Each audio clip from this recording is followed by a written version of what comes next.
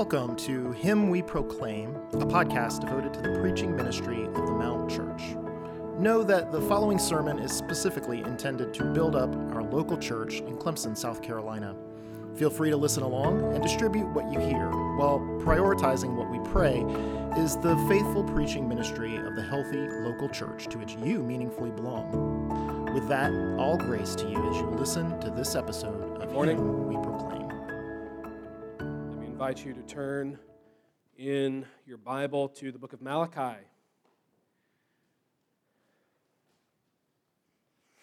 In your English Bibles there, it is the last book in the Old Testament, right before you get to Matthew.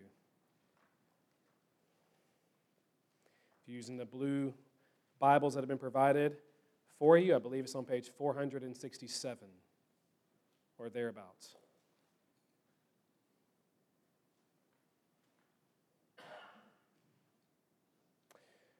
So here it's recorded under the inspiration of the Holy Spirit, Malachi chapter 1, beginning in verse 1. The oracle of the word of the Lord to Israel by Malachi. I have loved you, says the Lord. But you say, how have you loved us? Is not Esau Jacob's brother, declares the Lord? Yet I have loved Jacob, but Esau I have hated. I have laid waste his hill country and left his heritage to jackals of the desert. If Edom says, we are shattered, but we will rebuild the ruins, the Lord of hosts says, they may build, but I will tear down. And they will be called the wicked country, and the people with whom the Lord is angry forever. Your own eyes shall see this, and you shall say, great is the Lord beyond the border of Israel. A son honors his father, and a servant his master. If then I am a father, where is my honor? And if I am a master, where is my fear, says the Lord of hosts to you, O priests, who despise my name. But you say, how have we despised your name? By offering polluted food upon my altar. But you say, how have we polluted you? By saying that the Lord's table may be despised. When you offer blind animals in sacrifice, is that not evil? And when you offer those that are lame or sick, is that not evil? Present that to your governor. Will he accept you or show you favor, says the Lord of hosts? And now entreat the favor of God, that he may be gracious to you. With such a gift from your hand, will he show favor to any of you, says the Lord of hosts? Oh, that there were one among you who would shut the doors, that you might not kindle fire on my altar in vain. I have no pleasure in you, says the Lord of hosts, and I will not accept an offering from your hand. For from the rising of the sun to its setting, my name will be great among the nations. And in every place incense will be offered to my name, and a pure offering. For my name will be great among the nations, says the Lord of hosts. But you profane it when you say that the Lord's table is polluted, and its fruit, that is, its food, may be despised. But you say, what a weariness this is, and you snort at it, says the Lord of hosts. You bring what has been taken by violence, or is lame or sick, and this you bring as your offering. Shall I accept that from your hand, says the Lord? Cursed be the cheat, who has a male in his flock and vows it, and yet sacrifices to the Lord what is blemished. For I am a great king, says the Lord of hosts, and my name will be feared among the nations. With that, let's pray together. Lord, you have loved us.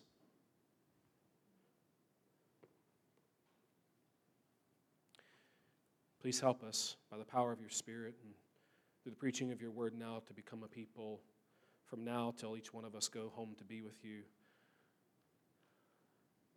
Make us a people who love you.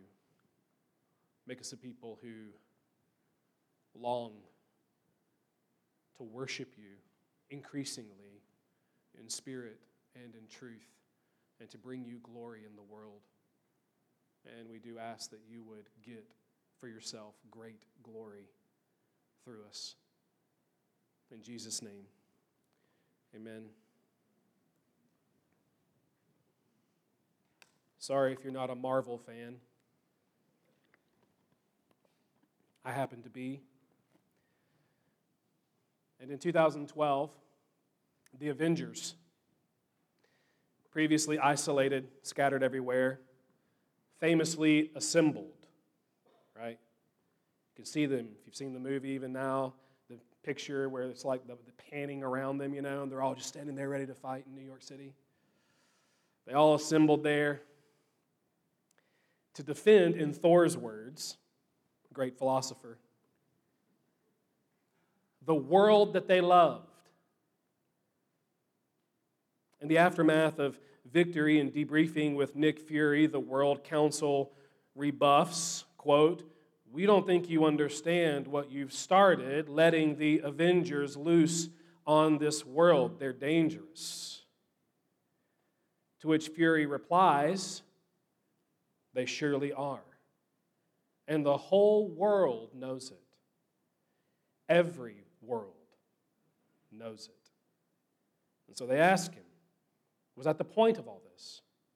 A statement to which Fury memorably closes, a promise.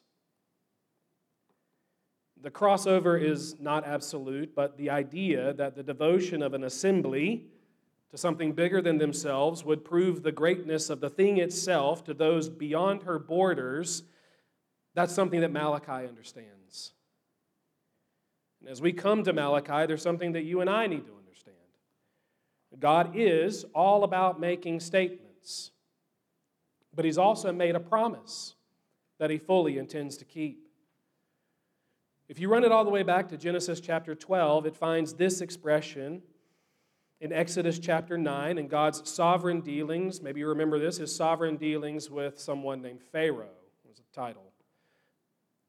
He says this, "For this purpose I have raised you, Pharaoh, up, to show you my power, so that my name may be proclaimed in all the earth."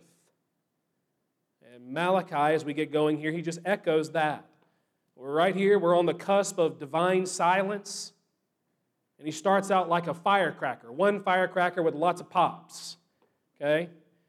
"You shall say, great is the Lord beyond the borders of Israel," verse 5. "For from the rising of the sun to its setting, my name will be great among the nations," said twice in verse 11. And finally, into verse 14, "I am a great king, says the Lord of hosts, and my name will be feared among the nations." So that's the promise. He will be the desire of nations.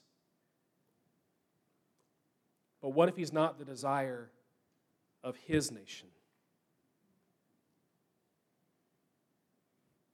Malachi's statement seems to be that in God's design, the devotion of his assembly matters.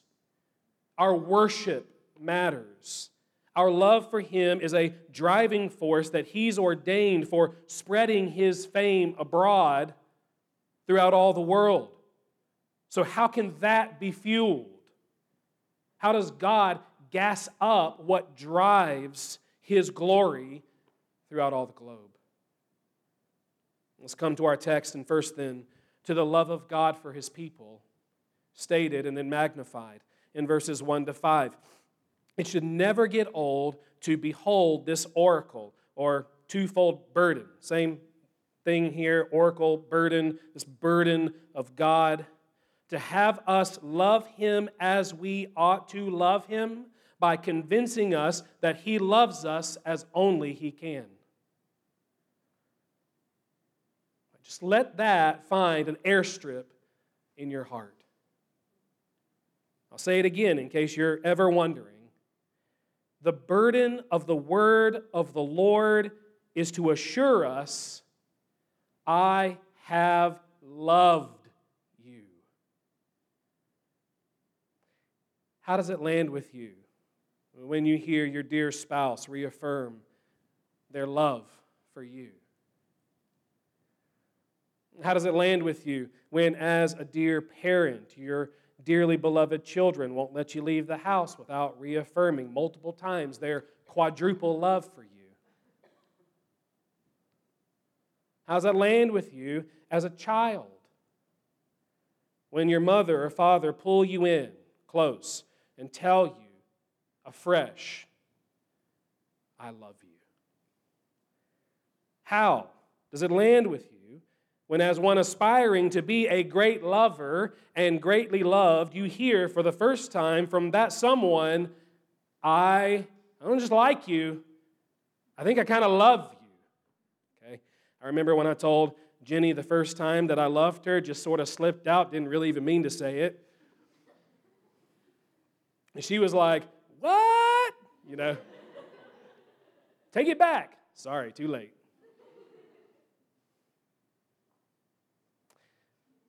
But now then, with what power should it land on our hearts to hear, I have loved you from God?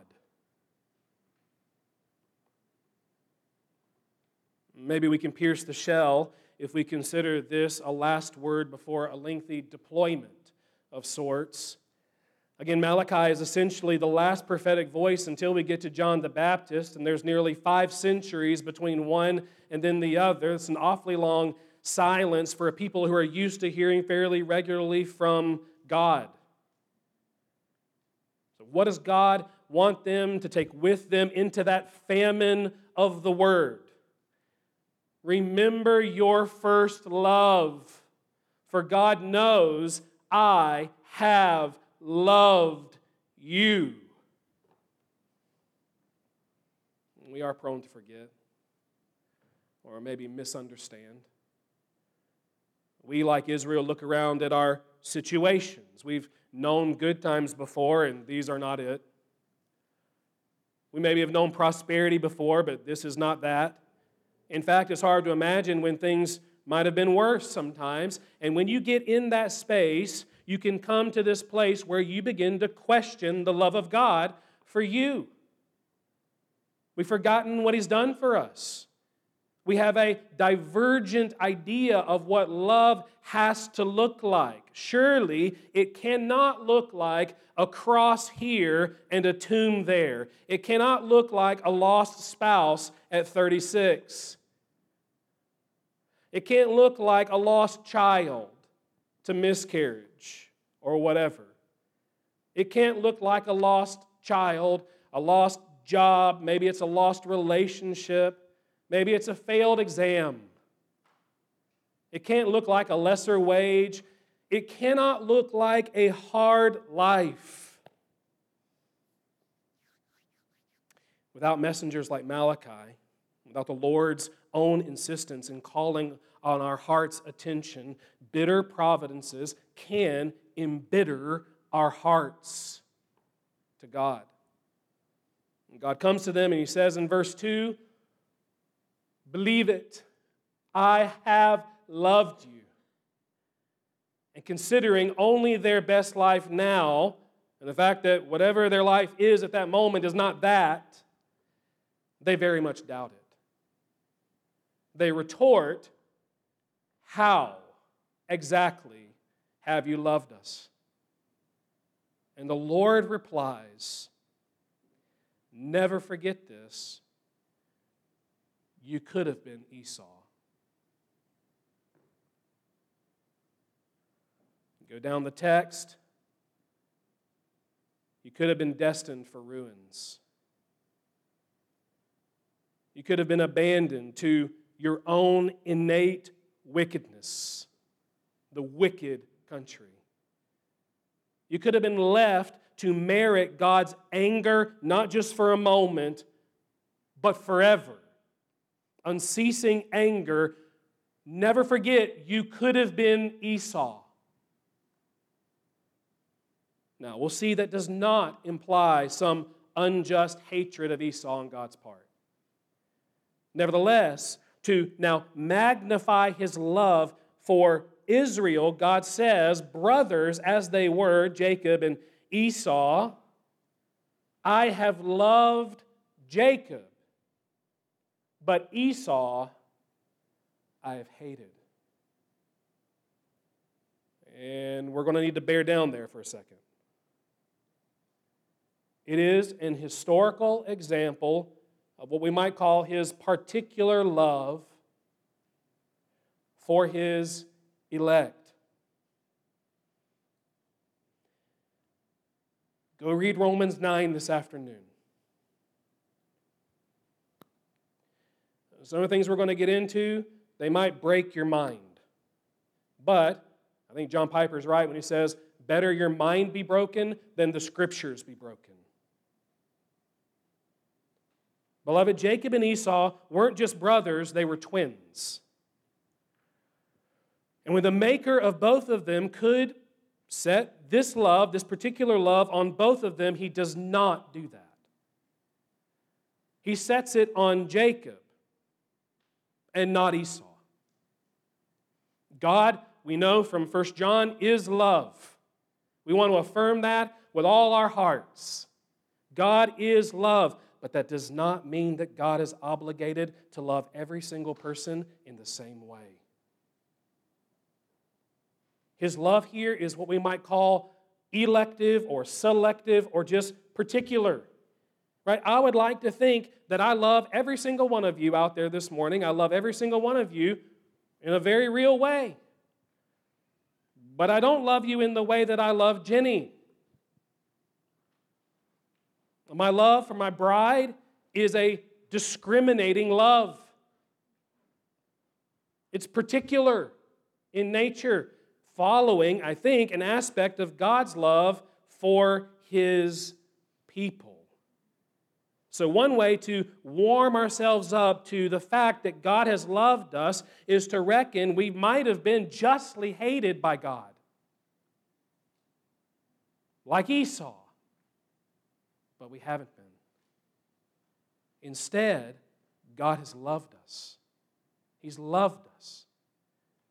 But perhaps that only sort of singes the surface of our hearts. We are, after all, rather lovable, aren't we? It all makes sense, really. Esau was a devil, and Jacob was an angel. And thus Jacob God loved, while Esau he hated. The problem with that, whether you run all the way back to Genesis 25 or run all the way ahead to Romans chapter 9, is that God made His distinction before the twins were born. And then, as they lived, both of them, if you know, both of them were basically devils for men. They were rebels by nature, both of them, at least initially. They were both worldly men. They were deceivers. They were liars. They were cheats. They were sexually immoral. They were all these things. And the point being, God did not set this love on Jacob as opposed to Esau because of any distinguishing awfulness in Esau or any distinguishing beauty in Jacob. In that sense, God's election is what we call unconditional. It's not conditioned on anything in you or in me. It's unconditional. It's owing strictly to the gracious will of God that we would be his own.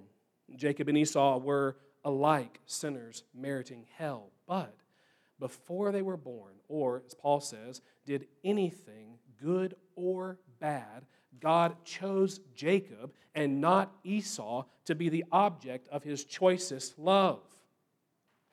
And that is grace. And that grace is the entire basis for the eventual earthly and eternal difference between the two men. So, listen. When Jacob could have been hated justly, he wasn't. And when he could have been left to his sins and to himself, he wasn't. No, he was loved by God with a particularly gracious love that, co-eternal with God himself, knew no beginning and will never know an end. Because he's so great? No. Because this love of God is so great. And greater still, as indicated, it's effective. This love is effective. Was not Jacob changed? Did he not become Israel, as he's called in verse 1 of our text? Did God not wrangle that rebel, believes in Genesis 32, into blessed submission? Did he not show that sinner his saving face? I have seen the face of God. So by this love applied to Jacob, the cheat became a child of God. Jacob became a believer in the Messiah. He became an heir of the promise of grace. He became a godly man. He became a godly head for all God's people. And that reaches right into Malachi. What love was then evident in them being born Israelites instead of Edomites? Edom's Esau. To what people was Moses given?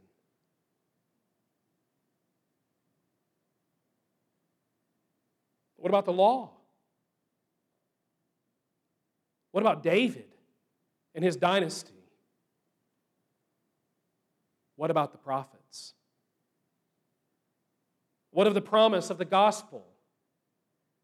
What about the canon of Revelation? What about this covenant or these covenants of grace? What about the Messiah, the Christ?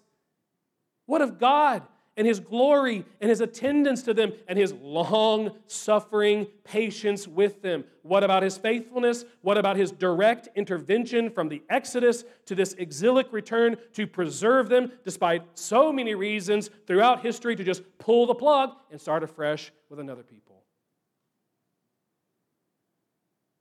To act as he did not for, but against Esau from Genesis to Malachi, as he says through verse 5. What about that? And while you should rightly shed tears for Esau, remember, Esau did not shed a single right tear over himself.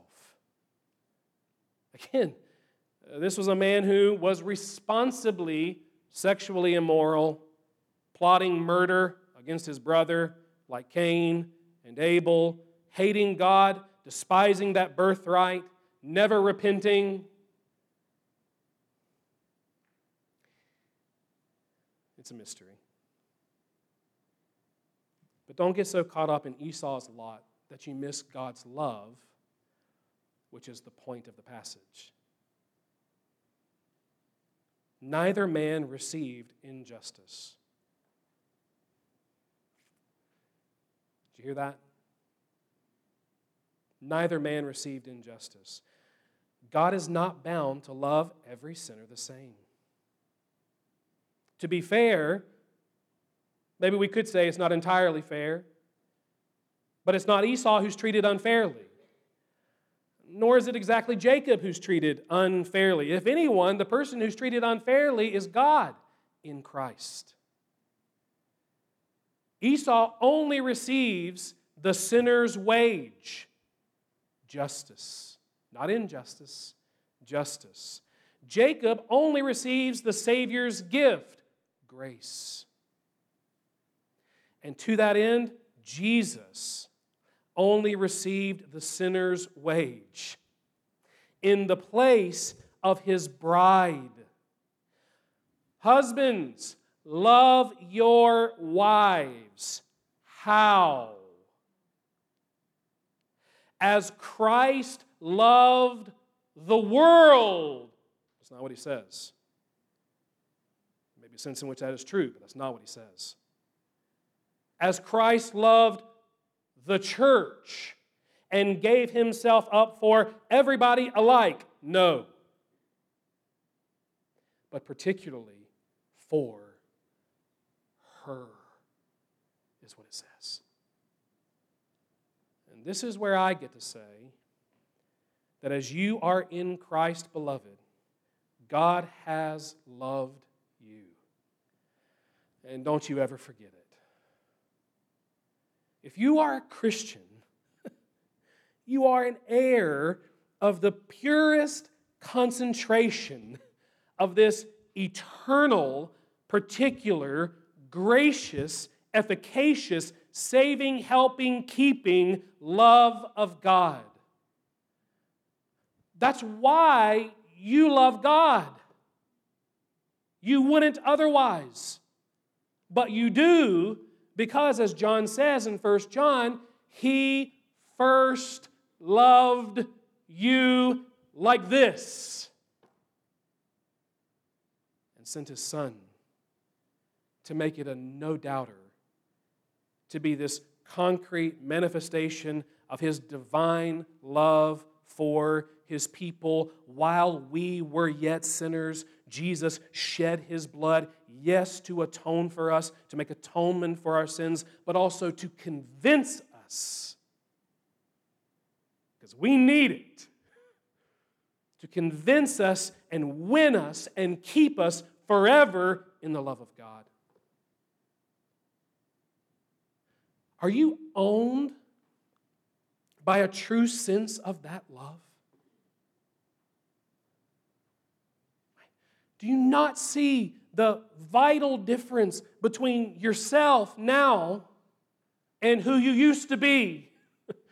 Or yourself now and those that you hope to be saved but aren't yet?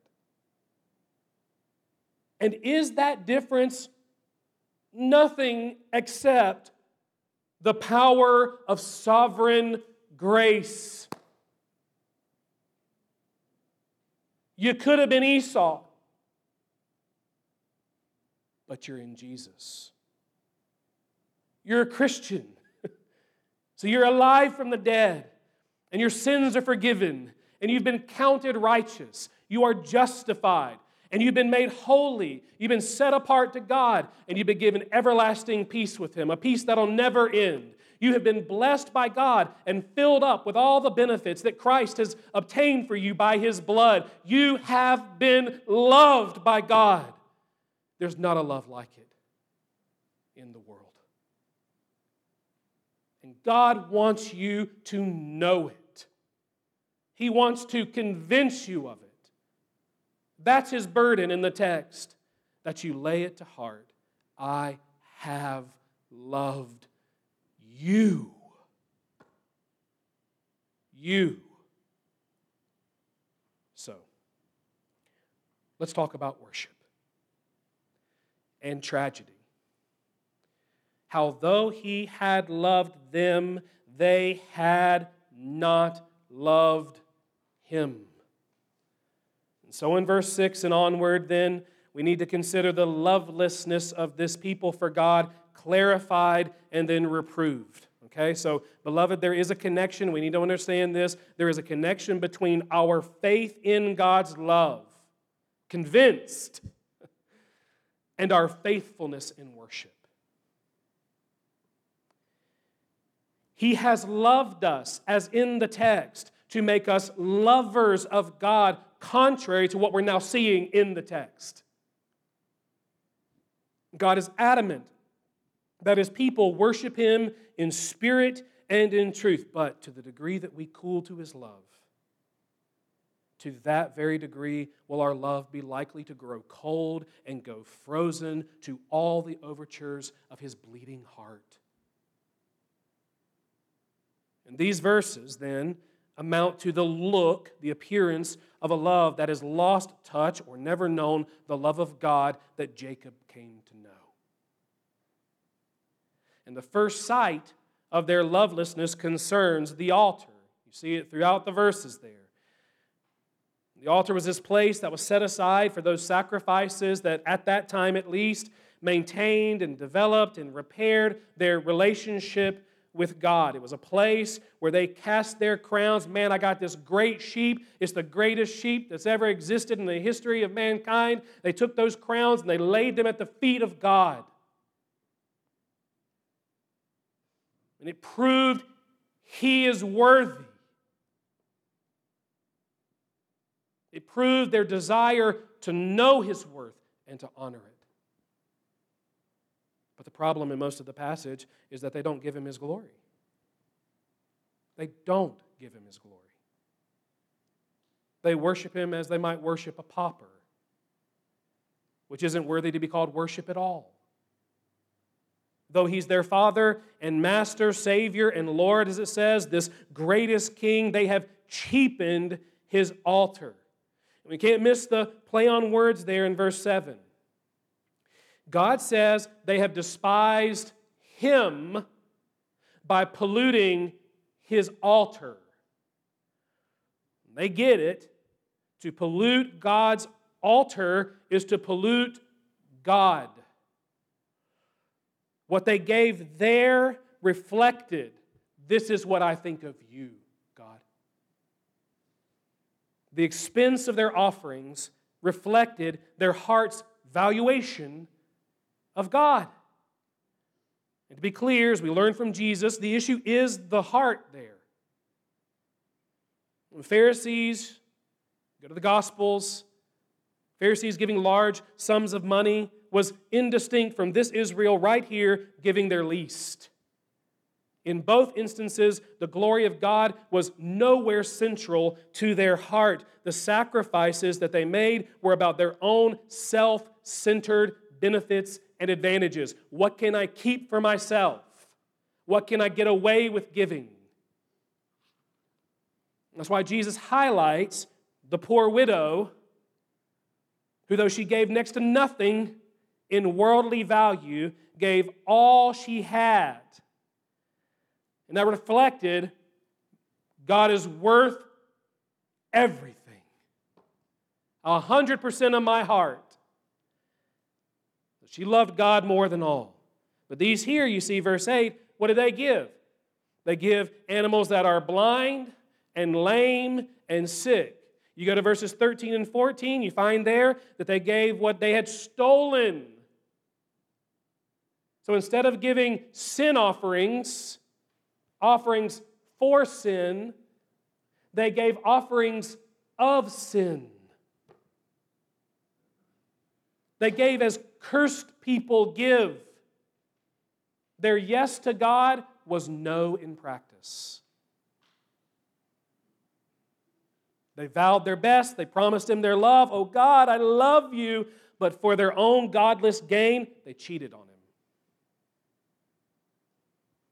What they wouldn't give to their governor, pauper as he would have been in comparison with any other king in the world, they offer freely to the greatest king of all as if it was good enough. And God, let us hear this now, because this is true, not only in Malachi, but right now this is true. God, knowing the condition of our worship, is not bashful about calling such worship as theirs was evil. You ever put those two words together? Evil worship. Evil worship is religious practice that, ignorant of the worth of God, neglects both the worth of God and the Word of God, which dictates it. Folks who go around the Bible in conducting their church's worship are telling you they do not value God very highly at all. When people tell you exactly who they are, you should believe them. What do blind, lame, and sick offerings offered in sin say to you?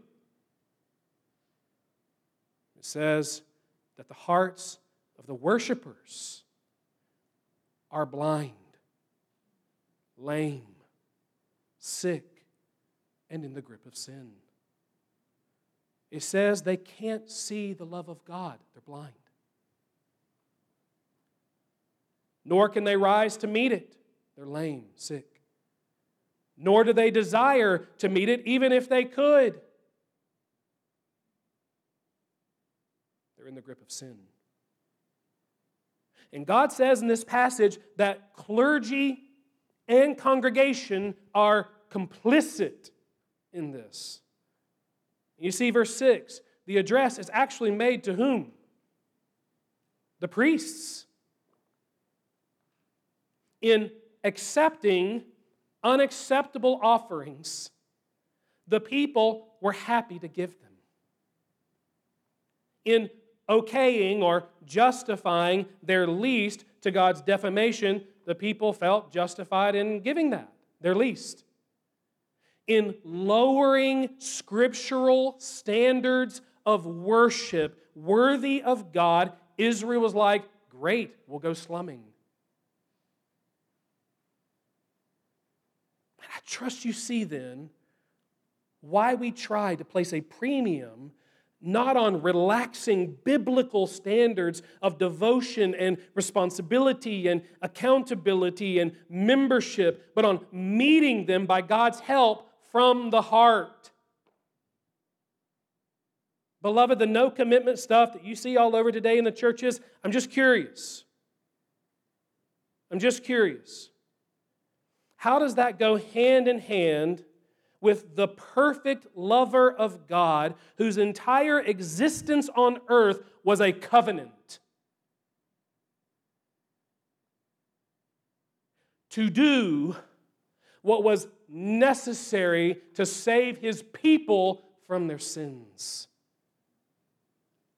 His whole existence was to sacrifice, not to not sacrifice, but to sacrifice Himself, His whole being, to bring a fuller form of true worship where you and I exist as living sacrifices to God. Dear ones, God is worthy. Let's just think on this. God is worthy of nothing less than Jesus' blood. Jesus' blood and righteousness.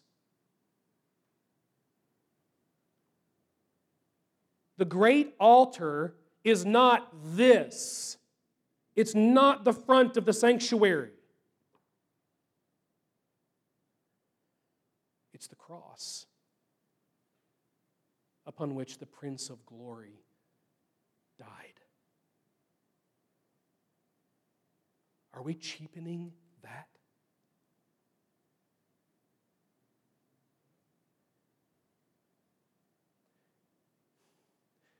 You say, how might we cheapen it? How might we cheapen the cross of Christ? How about assembling like this without dealing with our sinning? How about making promises to God that we really never intended to keep? How about staying up far too late and getting up far too late and coming here cold? How about believing that God has no standards for worship? It is what it is, and He's just happy we're here at all. And He should be, because we are great. How about verse 9? Praying that He would bless not our holiness, but our worldliness. That He would smile down upon our frowns upward. How about doing more to please a stinking human being? We fear man, in whose nostrils is breath, and only breath. And we do more for them, to please them, than we do to please our living, indestructible Lord and Savior.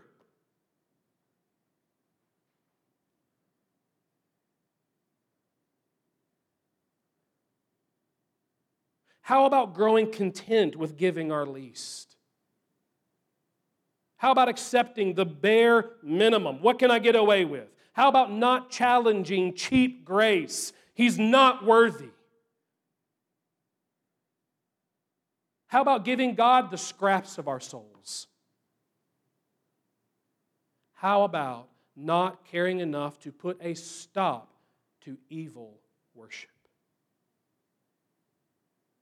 Do you see next in the text how lovelessness is manifest? How God is further despised and defamed? It's that when someone, God loved them, when someone would, verse 10, shut the doors and bolt them. When, like Luther, they would challenge the unbiblical status quo. They shut the doors and they nailed the spirit of biblical reformation to it. They are either hated or branded a bother. And I can't tell you how much it breaks my heart to have seen that far too often in so many churches.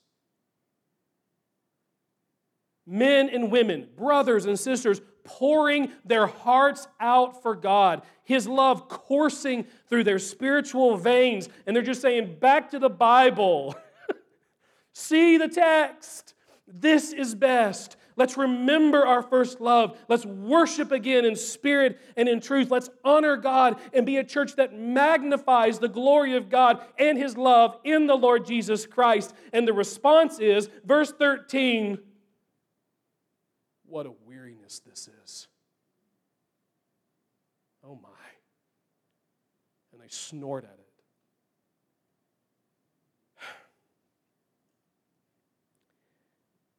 I was at a wedding recently, and the brother who was officiating was telescoping on the gospel, right? Not microscoping, telescoping, taking something really big and bringing it near so everybody could see.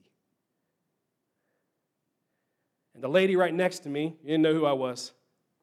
Why would she?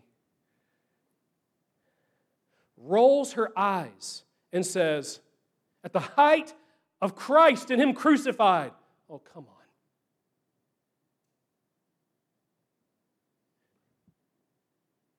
It was in the 15th minute, not hour,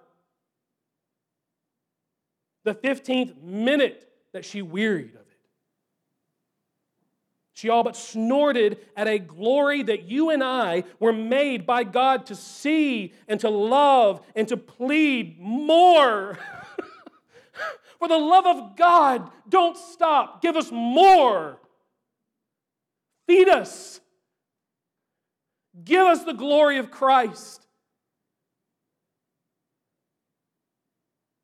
There's no way to verify it, but she very well might have gone to church the next day.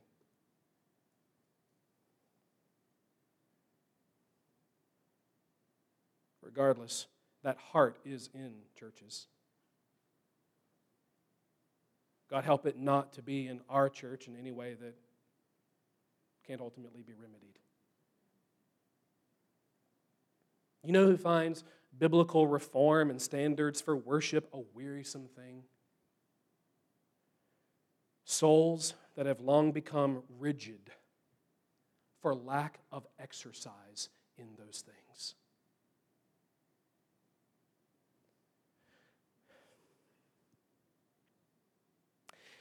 And where evil worship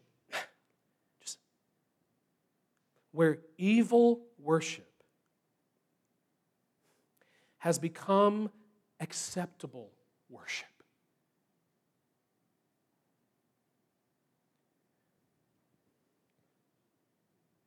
we've lost touch with love of God.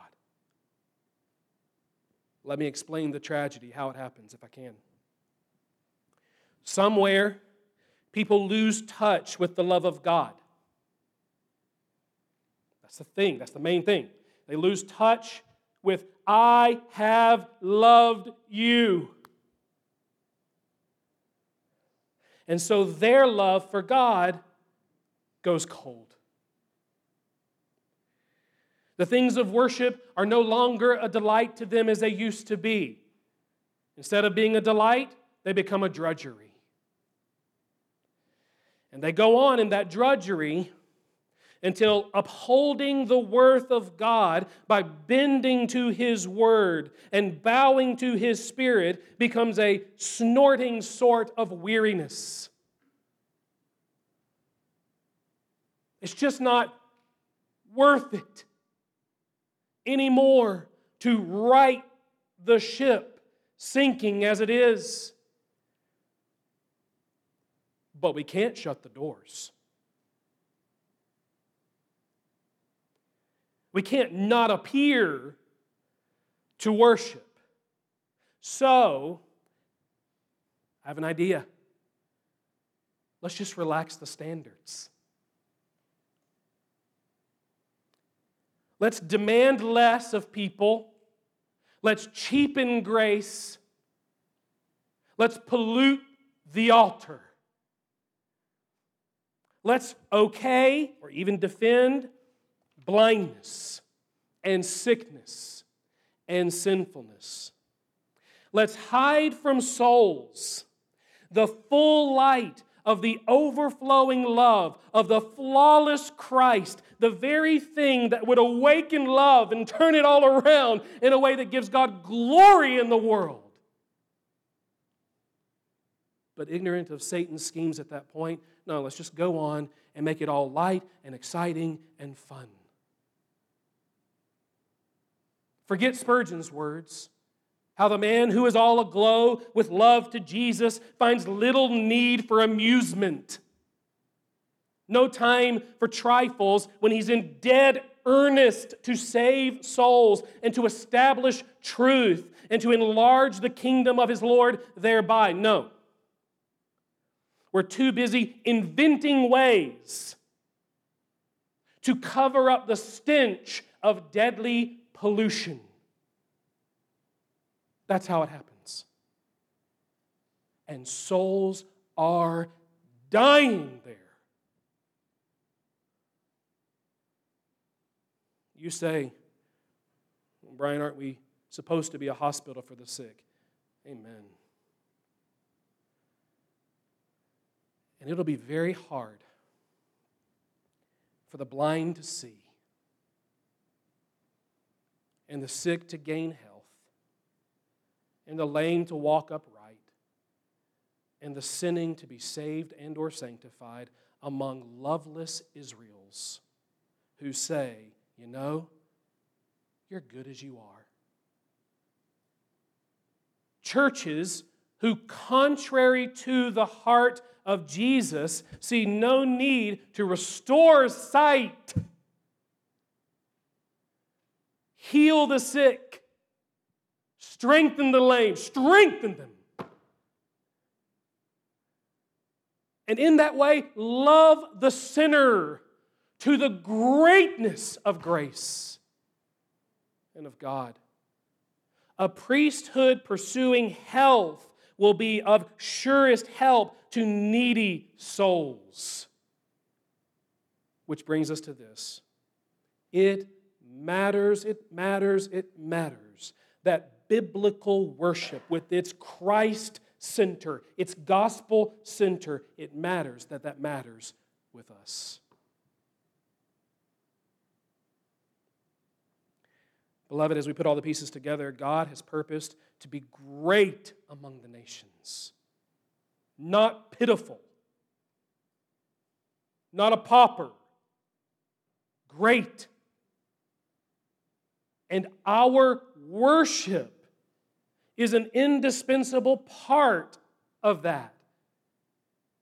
As John Piper once said, worship is both the fuel and the goal of what? Missions.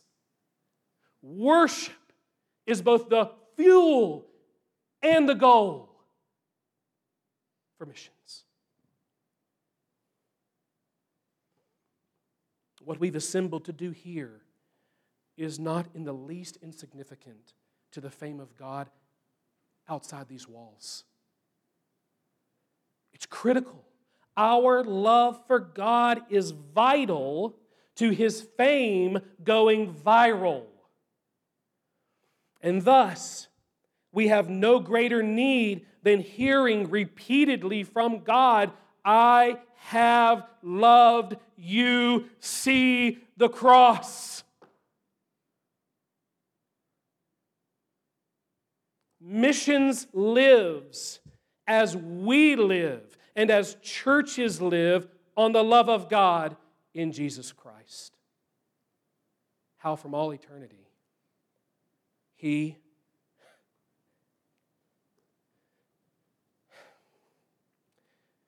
knowing the full number, full well of what our sins would be, chose us to be the heirs, not of His justice, but of His Son and of His grace, to be His beloved bride forever and ever. Amen. Oh, friend, there is an altar upon which God made a sacrifice for sinners as you are. When Jesus laid down His life on the cross, the Lamb of God, not just of men, but the Lamb of God was slain, that you, whether you are Jacob or Esau, might be saved from your sins and filled from head to toe and throughout your heart with the love of God. Even Edomites, if you go to Amos chapter 9, by the way, even Edomites, some of them are included in the saved of God. Won't you be? Then turn this morning. Believe on Christ. Love Him.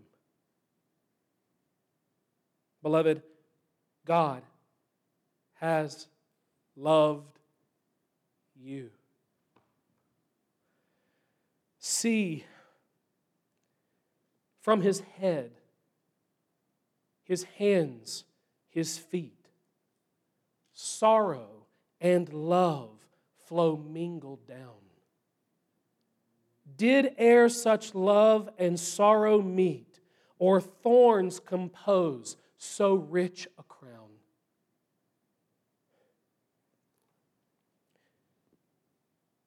Were the whole realm of nature mine, that were a present far too small. Love so amazing, so divine, demands my soul, my life, my all. Oh, to be a people who can't see that and hear that and then be content to offer less than the songwriter resolves. One once defined Christian biography as, quote, the battle story. Go back to the Avengers. Sorry. The battle story of those who in the conflict of earth have been great in the life of God. And we might refine it after this morning, great in the love of God. So when we say, Christians, assemble, nothing? Okay. Will an assembly be found whose love for God proves the greatness of God Himself to those who very much doubt it? He's made a promise. He will be great beyond our borders. He will be the desire of nations. Go read Revelation 7. Add that to Romans 9 this afternoon. And He has purposed that should start with you and me and us as a worshiping church. So are we a grateful people for grace? Are we holy? Are we sacrificial? Are we teachable? Are we prayerful? Are we devoted? Do we love the Word of God? Do we love the gospel of Christ? Do we love the church? Do we love our triune God? Are we in love with His glory? Let His fame go far and wide and everywhere. You need kindling for that. He gives it. I have loved you. Let's pray together. Oh Lord, we thank You for Your word and how we do pray that it would change us, reform us, make us like Jesus, give us a love for Him that really does reflect how glorious You are. We ask it in Jesus' name. Amen.